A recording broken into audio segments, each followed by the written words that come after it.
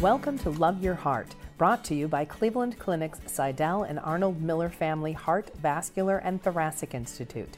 These podcasts will help you learn more about your heart, thoracic, and vascular systems, ways to stay healthy, and information about diseases and treatment options. Enjoy. Hi everyone, my name is Leslie Cho. I'm the Director of Women's Cardiovascular Center here at Cleveland Clinic, and it's nice to see all of you through this podcast to talk about primary prevention for cardiovascular disease in women. This is the guideline or the statement that came out in 2020. We're really excited about this guideline because the last time we had something like this was back in 2011. And this is very unique because it focuses just on unique risk factors that pertain to women. And there's been so much new data regarding women and risk factors. I wanted to take this time to share some of that with you.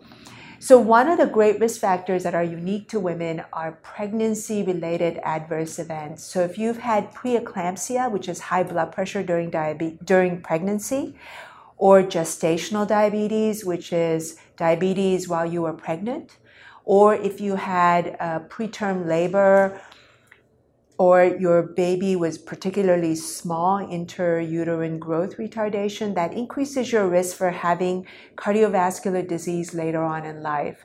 And we didn't know much about that until very recently, when many studies and many centers and across the world really have shown that if you have preeclampsia or gestational diabetes, it really does increase your risk of developing future heart disease. So if you had those things, how would you prevent yourself from getting heart disease later on in life? It's simple, but it's actually one of the hardest things to do, and that is lifestyle and dietary modification. We really encourage you to follow up with your primary care physician to go over your risk factors, to get a cholesterol test, to get your blood pressure checked, and really be mindful about lowering your risk through diet and exercise. Now, some of you may need medications. It's hard to say. Most people don't, but it is a lifetime worth of risk factor modification, because having those things, high blood pressure, diabetes, or whatever else in adverse pregnancy event, does put you at a greatly increased risk for developing heart disease later on in life. The other unique risk factor for women is autoimmune disease. And autoimmune disease are things like lupus or rheumatoid arthritis, but there are other autoimmune disease like Hashimoto's thyroiditis, and there are other autoimmune disease out there. If you have autoimmune disease, the chance is you're a woman, because 80% of people with autoimmune disease, 80% are women.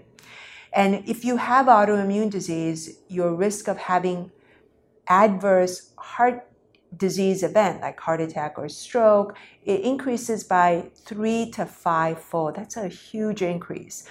When patients with autoimmune disease come to the Cleveland Clinic, one of the things they get is a referral to Preventive Cardiology to control your risk factor for high blood pressure, for cholesterol, and diabetes, and to treat people aggressively because the risk is so high for developing heart disease later on.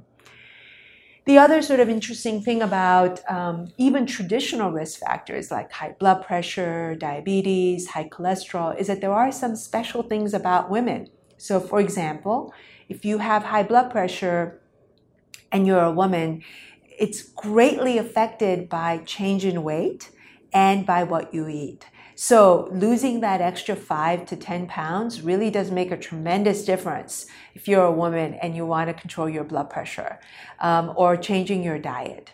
There are women who have osteoporosis or osteopenia, and for those ladies, it's really important to select the right type of a blood pressure medicine, and the blood pressure medicine that might be best for them are these type of medicine called thiazide diuretics, which prevents further bone loss. And that's sort of an important factor to consider when we're starting blood pressure medicine. Diabetes is a very, very important risk factor for women. It's more important in women because women who get diabetes tend to get it younger, which means they tend to develop heart disease at a younger age than the non-diabetic women.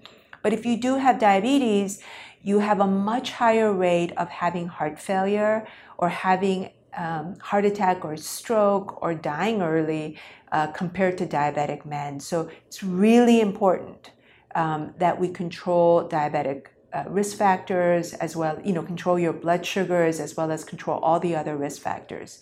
The great news, I'm telling you about all these risk factors and it's kind of a downer, but really the great news about risk factors and heart disease is that it's controllable. You can really, really make a tremendous impact on whether you go on to have heart attack or not, or stroke or not, or heart failure or not, by controlling your risk factor.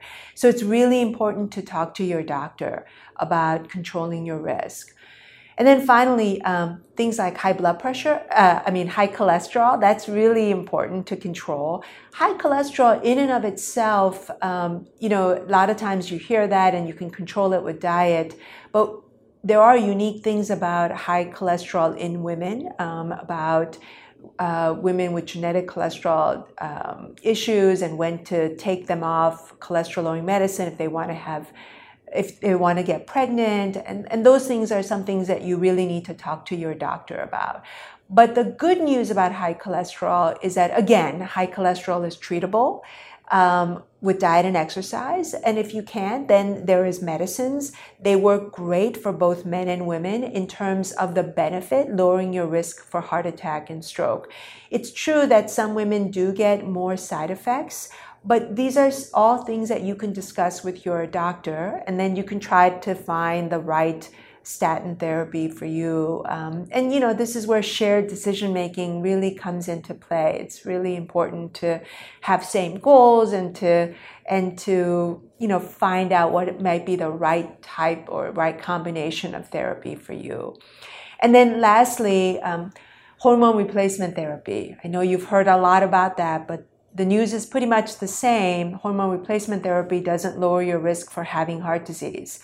So no one should be taking hormone replacement therapy to lower their heart disease risk. If you take it because your postmenopausal symptoms are so severe, that's fine. But again, you have to be mindful about the risk, which is the risk of clot in your venous system, in your veins. So the American Cardiology and the American College of Obstetrics and Gynecology, they all recommend pretty much the same thing, which is if you must be treated because of your symptoms, that you be treated for the shortest amount of time and not for the prevention of heart disease. Thank you so much for joining me today on this podcast, and I look forward to seeing you again. Bye-bye. Thank you for listening. We hope you enjoyed the podcast. We welcome your comments and feedback. Please contact us at heart@ccf.org. Like what you heard?